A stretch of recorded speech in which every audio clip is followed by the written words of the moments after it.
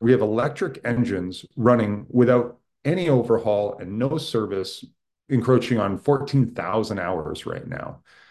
People would Wow. shake their head in disbelief if you said I ran a turbine for 14,000 hours with no maintenance, hot section, cold section, or anything. So we've had more than 90 missions with nearly 1,000 flights, 100% dispatch availability because there's not a lot to go wrong. From the Defense and Aerospace Report, this is the AirPower podcast, powered by GE Aerospace. I'm JJ Gertler. And I'm Vago Muradian. Small electric aircraft have been in development for some time now, but it looks like the first customer might well be the United States Air Force. We'll talk with a pioneer in the field, Kyle Clark, who is the founder and leader of Beta Technologies, whose Alia electric airplane just concluded testing with AFWERX and is in line for procurement, plus this week's headlines in AirPower. And it's all powered by GE. From America's first jet engine to the revolutionary three-stream adaptive cycle engine, GE Aerospace has been delivering firsts for military propulsion for more than 100 years. Learn about the latest innovation at geaerospace.com/XA100. And the Defense and Aerospace Report and its family of publications is also brought to you by HII, General Atomics Aeronautical Systems, Bell, Leonardo DRS, and American Rheinmetall. JJ, what's in the news this week on All Wings Considered? Vago, the Turkish government finally permitted Sweden to join NATO, and mirabile dictu, suddenly there's going to be 40 F-16s headed their way. But where there's Turkey, there's also Greece. Greece is getting 40 F-35s and a couple of C-130Hs just as a sweetener. Ukraine has begun receiving the Boeing Saab ground-launched small-diameter bomb, a weapon even the United States doesn't have yet. Think an airdropped SDB with a rocket booster on it that takes the range out to 90 miles. And although this happened in November, General Atomics has just revealed the first flight test of its new Advanced Air-Launched Effects UAV. Yes, that's its name. They revealed a photo of the new drone being dropped by one of their Avenger UAVs, making it a drone-dropping drone. Vago? JJ, that was a nice Latin lesson. And for the people in the audience who had absolutely no idea what that was, go ahead. Wonder of wonders, essentially. And JJ, unfortunately, we're going to keep the chit chat short and the analysis even shorter to non existent to make sure that we reserve as much time as possible for our next guest, who we are sure is going to be both making news as well as give us some absolutely valuable and vital insights into electric aviation. And it is my absolute honor to welcome to the program today Kyle Clark of Beta Technologies, a truly unique electric aircraft company in Vermont. JJ and I have seen Kyle the last couple of years at the Bank of America's Defense and Aerospace Conference that our friend and business roundtable icon, Dr. Rocket Ron Epstein, hosts each year in New York City, that we are partnered on and have been partnered on since the beginning of that conference in 2008. Kyle, welcome to the AirPower podcast. Thanks so much for joining us. Hey, it's great to be here, Vago and JJ. We're going to get to the military justification for electric power as well as the AFWERX demonstration. Congratulations on a job well done on that. But first, tell the audience a little bit about Beta and what makes you guys very different from others in this space without giving you too much of an opportunity to be totally self-serving here. Perfect. Yeah, so Beta Technologies, we're an aerospace company focused on the electrification of aerospace. We started as a company consulting actually for other companies integrating batteries, motors, inverters, and flight controls into, I would call them legacy designs.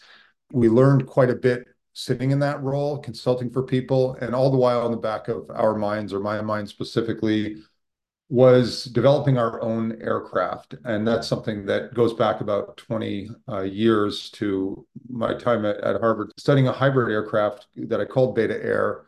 And as those ideas merged with the current state of technology, it became clear to us in about 2017 that we should develop our own aircraft. And we did that with the support of Martine Rothblatt, who's the founder of SiriusXM Radio and United Therapeutics and a number of other interesting companies. And what makes us different is that our roots are in power electronics, controls, and batteries. All of my former companies were focused on that. We did things like electrifying the Patriot missile system, electrifying particular shipboard applications, and high reliability power electronics for grid-tied applications. And it really taught me what was required to make electrification displace really reliable compression and turbine diesel engines. And that was kind of our entry point into this market. And I think what makes us different, to answer your second question, is that we were looking at it from a very engineering-centric vantage point. We recognize that not only do we have to match the existing performance, but we have to exceed the existing performance of turbine engines, and we have to grossly exceed the reliability in order to overcome the significant investment necessary to bring any aerospace product to market. If you want me to dive into some of the technical nuances of that, I'm happy to, but conceptually, it's an engineering-centric business that's focused on power electronics, motors, and batteries that has incorporated that into our first product, which is a 7,000-pound vertical takeoff and landing aircraft we call Alia. Well, this is an air power audience. The folks who listen to this podcast are knowledgeable about military applications. Most of what we've heard about electric aircraft has been focused on short-range air taxis. That's not what you're building. Can you walk us through Alia's capabilities and more particularly about the technology trajectory you're on for the future? Yeah, it's a great point. Our design point, all aircraft, they have not a big sense of humor of being off-point designs. So our design point was guided by organ and tissue delivery missions. And that required a long range and vertical at both ends, specifically going hospital to hospital. The minimum viable range is about 200 nautical miles, which is about 5 times the minimum viable range for an air taxi.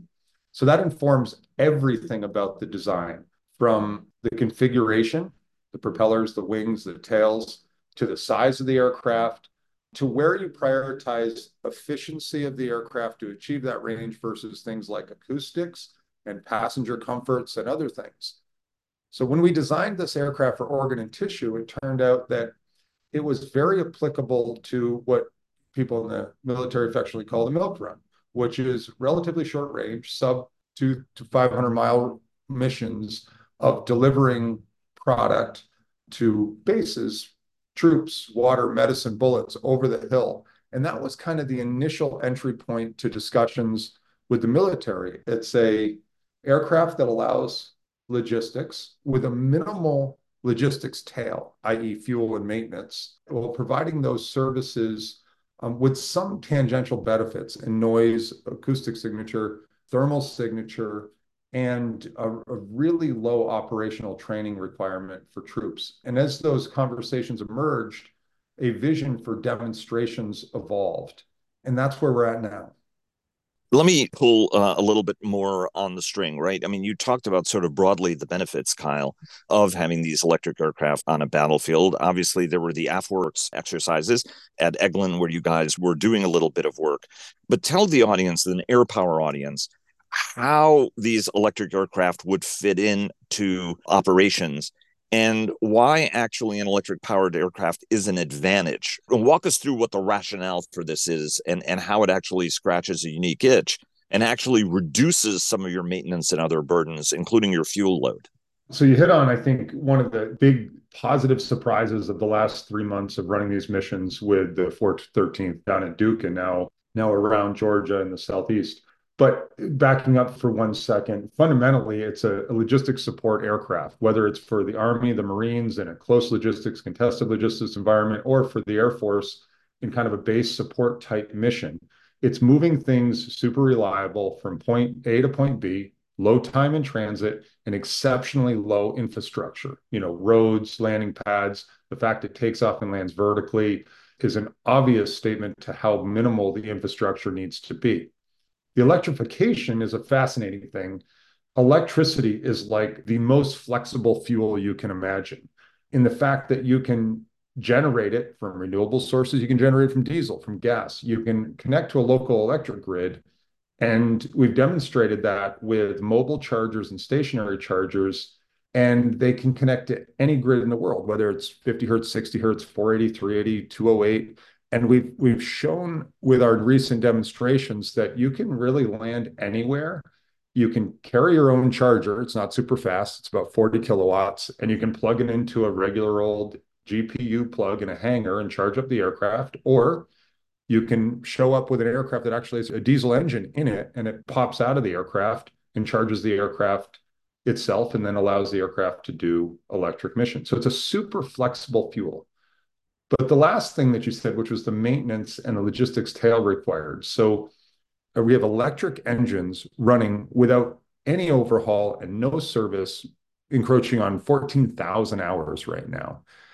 People would shake their head in disbelief if you said I ran a turbine for 14,000 hours with no maintenance, hot section, cold section, or anything. And we can't even measure degradation on the electric motors. They're running between 60 and 100 degrees centigrade, no caustic gases, and there's an electromagnetic field that goes between the gap of the rotating and the stationary components.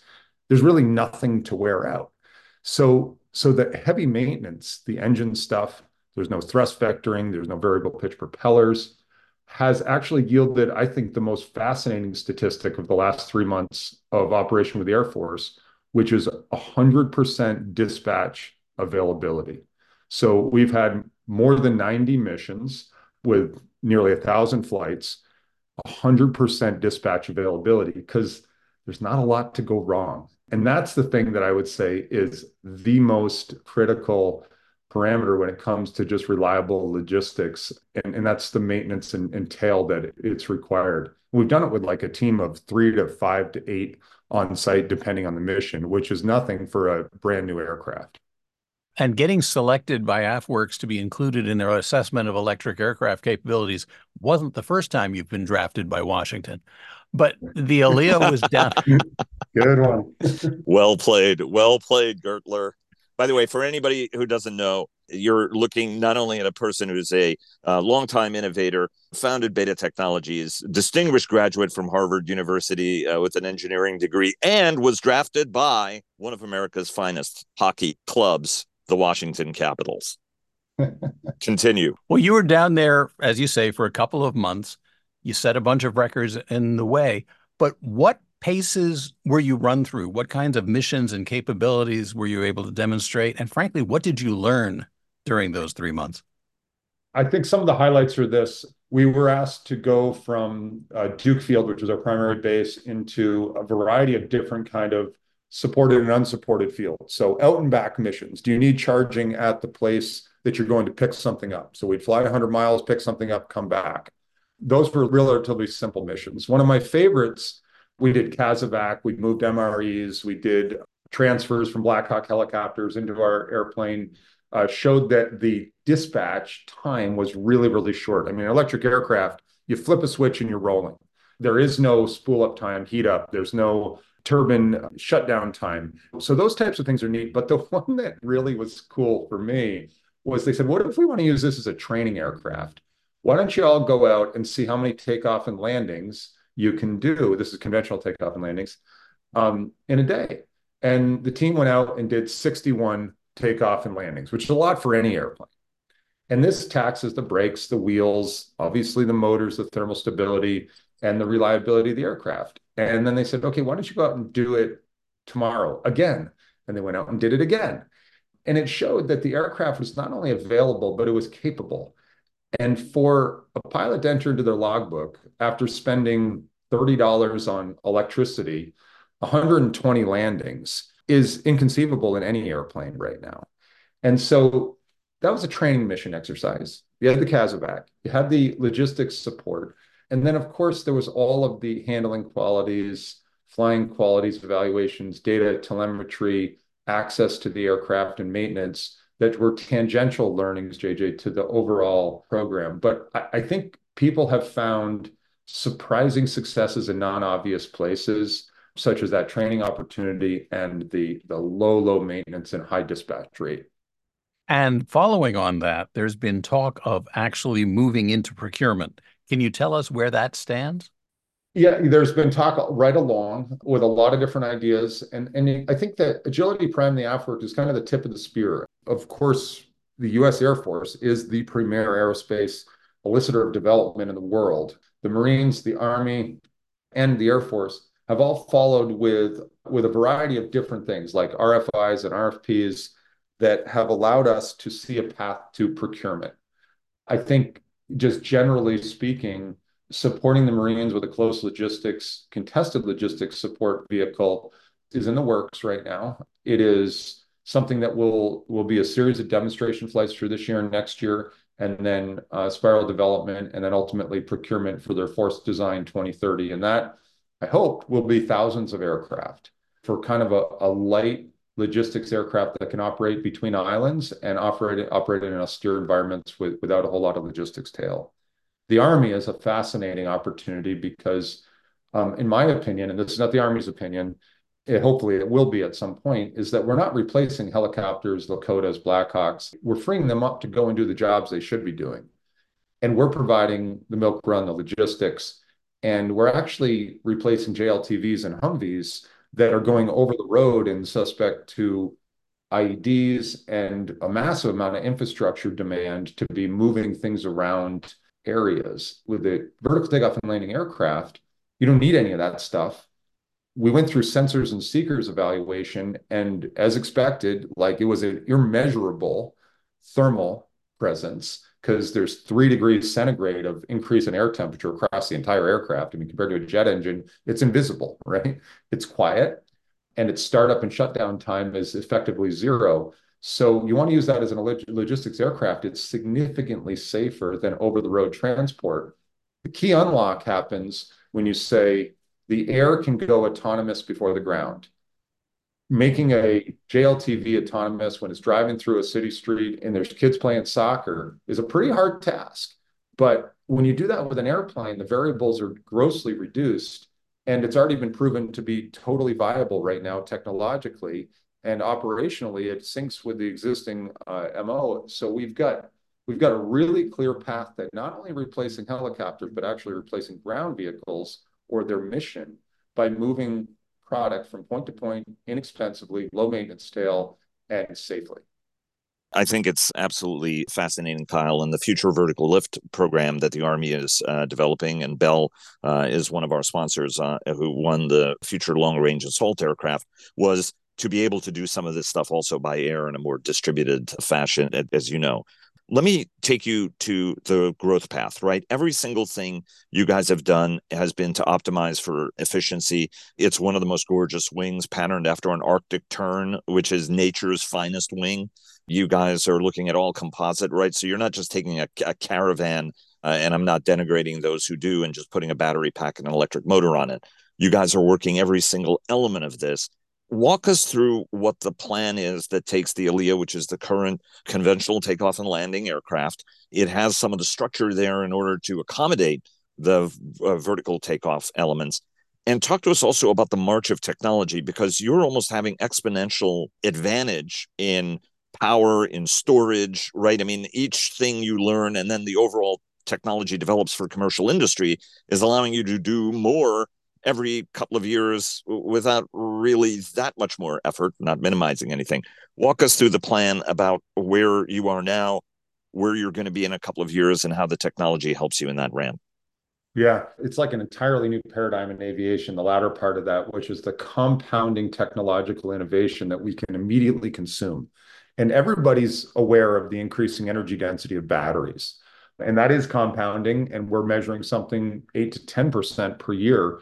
Because there's been so much really good investment in both the chemical storage at the baseline level and the packaging at a higher level, where the energy density of batteries and then thus battery cells is getting better and better at an amazing rate of 8 to 10% per year. That's the one that everybody knows and tracks. However, next to that, so we have 4 variables for performance in electric vertical takeoff and landing aircraft or electric aircraft of any sort. It's that battery energy density. It's the power conversion efficiency. It's the lift over drag ratio, which is the slipperiness of the aircraft, and the structural weight fraction. How much should you leave for payload and batteries? All of those things actually trade linearly for the performance of the aircraft. And this gets back to the first part of your question, which is, why is it not viable to put an electric motor and batteries on a Cessna Caravan? And it is viable to put electric batteries and motors on a new design. And it comes down to the lift over drag ratio, structural weight fraction, and elegance of integration, which then drives both of those things to a better state. And by the numbers, a typical Caravan, for example, its lift over drag ratio, the drag portion of that will be about 30% cooling drag. The rest is it's just kind of an ugly airplane in the sense aerodynamically, it's a beautiful aircraft. I fly one, but an ugly from an aerodynamic sense because of the structure and the technology used to build it. So you get a lift over drag ratio of about 8 on a good day of a Caravan. You get down to glide speed, it might be a little bit higher, but at operational speed, it's about 8. Our aircraft is measured at over 17. So for every unit of energy you put in, you go twice as far.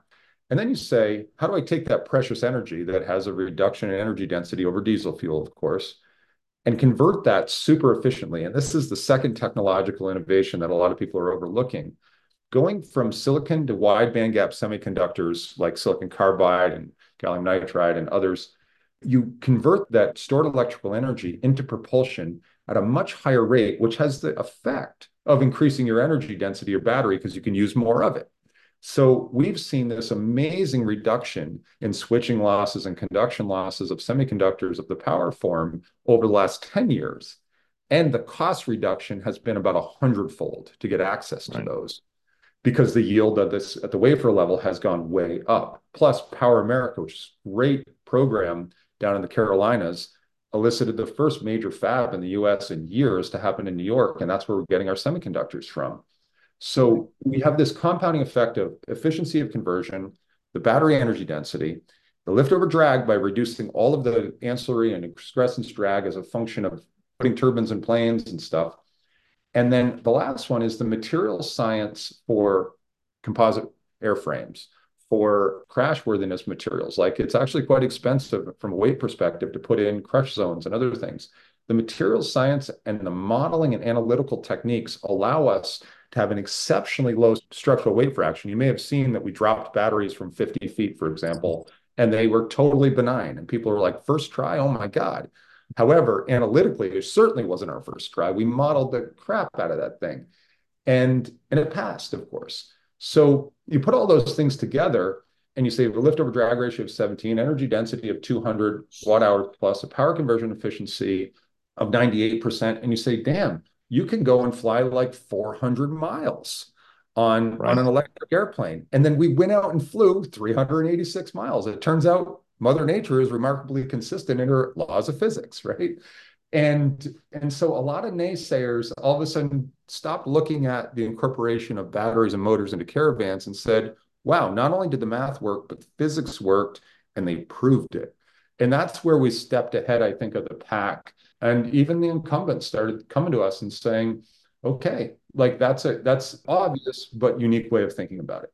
The way you answered that question prompts me to ask something that's a little bit indelicate, right? There are a lot of people in this space, Kyle, and there is a lot of skepticism, right, about eVTOLs in particular, that it's a bubble. There are a lot of charlatans that are involved in this. You know, I was having dinner earlier this week with a good friend who's innovative. My friend Richard Abalafia was at that dinner as well. And this innovator was complaining that the number of BS artists in the space actually makes it potentially very perilous for real innovators, that the money runs out, the patience runs out by the customer. Investors will get fatigued and be like, look, you know, all these guys are, you know, full of it. Do you have that fear, given that what you're doing is very different from what many others are doing? I mean, do you have that concern?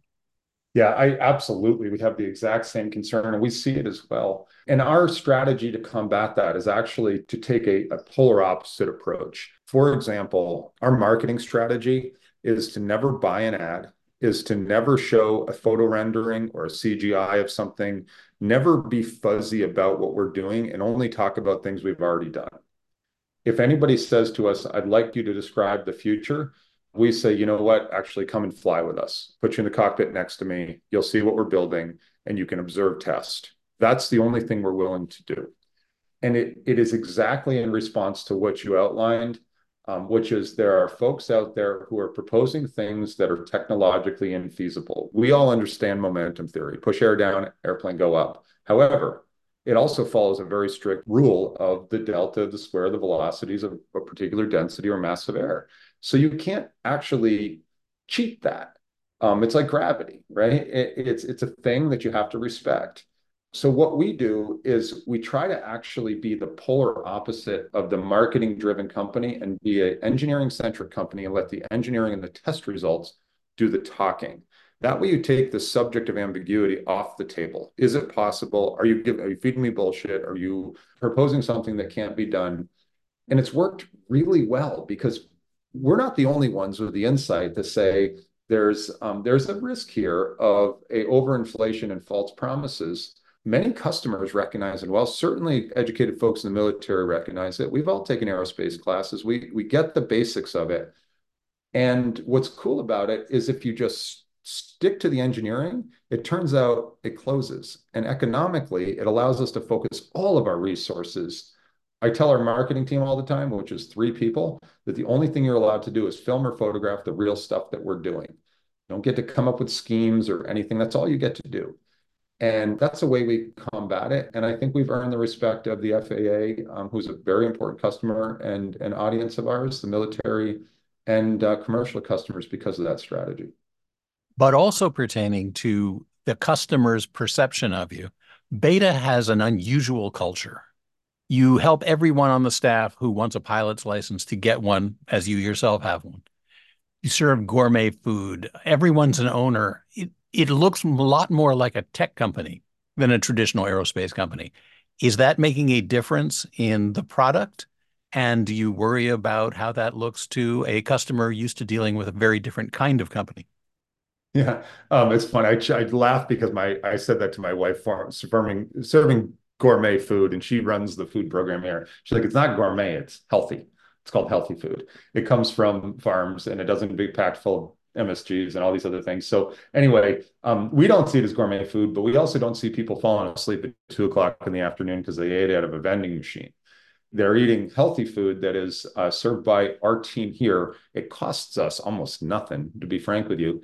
And when you poll the employees as to why they work here, the first reason usually is flight lessons or food. And the second reason is maybe the people I get to work around and the environment and attachment to the mission. And way down the list, you hear money or bonuses or benefits, financial benefits. It is a strategy that's working. We have done arguably more than other people in the industry, and we have about half the people of our nearest competitor, and we've spent less than half the money. So I think that just like the engineering does the technical on the technical side, I think the culture here does the talking on what we're able to do with a small group of committed people, and also the type of people we attract, JJ. Like, I want somebody to come here and say, you know what? I want enough money to take the subject money off the table at home. However, I will prioritize a type rating in that airplane or a commercial helicopter rating over taking more money. And we get a double whammy there, right? It's financially efficient for them to choose to educate themselves. They do get educated, they do their job better. And the culture and the connection to the mission is drastically elevated because they can see themselves flying Alia in the future. It is an insignificant amount of money compared to the returns that we get when we have our workforce and double our output. Kyle, you're also a test pilot among your other skills, athletic, intellectual, and otherwise. How does that actually help? Because you fly the Alia all the time, or at least regularly enough, right? You're at the airfield now. How does that help produce a better airplane when the president and CEO and the founder is flying the airplane? Well, so first of all, there's the obvious thing, which is a connection to the problems and the solutions to the airplane. And every time we go out to test flight, we never say, let's go have a successful test. We say, let's go expose the issues. We've established a certain level of safety and risk, and we say, we're going to go expose the issues from here forward. It becomes very clear when you're in the pilot seat. It's inspiring to the team. I love to do it. It allows me to speak intelligently to people like yourselves and customers and the FAA about you have to respect the detriments of any airplane. Not every airplane is a fighter jet or a large cargo aircraft. They're somewhere in between on a point design. Respect the detriments. Here's the things that can do, here are the things that can't do. And you're not translating that from somebody else. So it's a direct connection to the airplane. As far as I would say the biggest non-obvious benefit is mapping a product vision for the future. Sitting in the cockpit from day one with Ava and then through the various iterations of Alia, which have gone through about 10 different airworthiness certificates. So different motors, batteries, tails, wings, control surfaces. You see 2 aircraft flying, but there's very little of the first aircraft by now. Flying with the aircraft, each of those iterations informs a converging opinion on how to develop the next product. And Burt Rutan, one of my idols, said at one point, he said, "What's your favorite aircraft you've ever made?" And he bluntly responded, "My next aircraft." And that resonates with me because I have such a good connection to the aircraft and the test team. And the criticism was that the best use of your time and all that kind of stuff. And I say, absolutely it is. But I spend a equal amount of time with the supply chain team and the manufacturing team and the engineering team and the sales team and the finance team, getting deep into it. It's just my nature. It's the only way I know how to lead and be a part of a business is to be involved and not to be sitting in a corner office pointing directions and saying which hill to take. It's to get out there and run up the hill right at the front. And that's part of the reason that I think flying Alia makes sense. Finally, we've talked about the military market particularly, but how big do your folks see the market being, both military and civil, for electrified aircraft? And how much of that do you realistically think can come to Beta? Yeah, it's a great question, and its spread is tenfold. We have never taken a total addressable market and a market share approach to or what we can achieve in terms of market. I can tell you that we have a backlog of over 600 aircraft right now with almost 2,000 in a qualified pipeline, and we haven't really leaned into a sales force yet. We have incoming sales opportunities. The civil market is ready for a product that costs less and is sustainable. The military market, I would say, from a technological standpoint, is ahead of the civil market, but from a clarity on how big it's going to be is behind the civil market. We expect this Marines opportunity to be measured between $2 and $4 billion of airplane sales and probably twice that in ongoing aftermarket sales.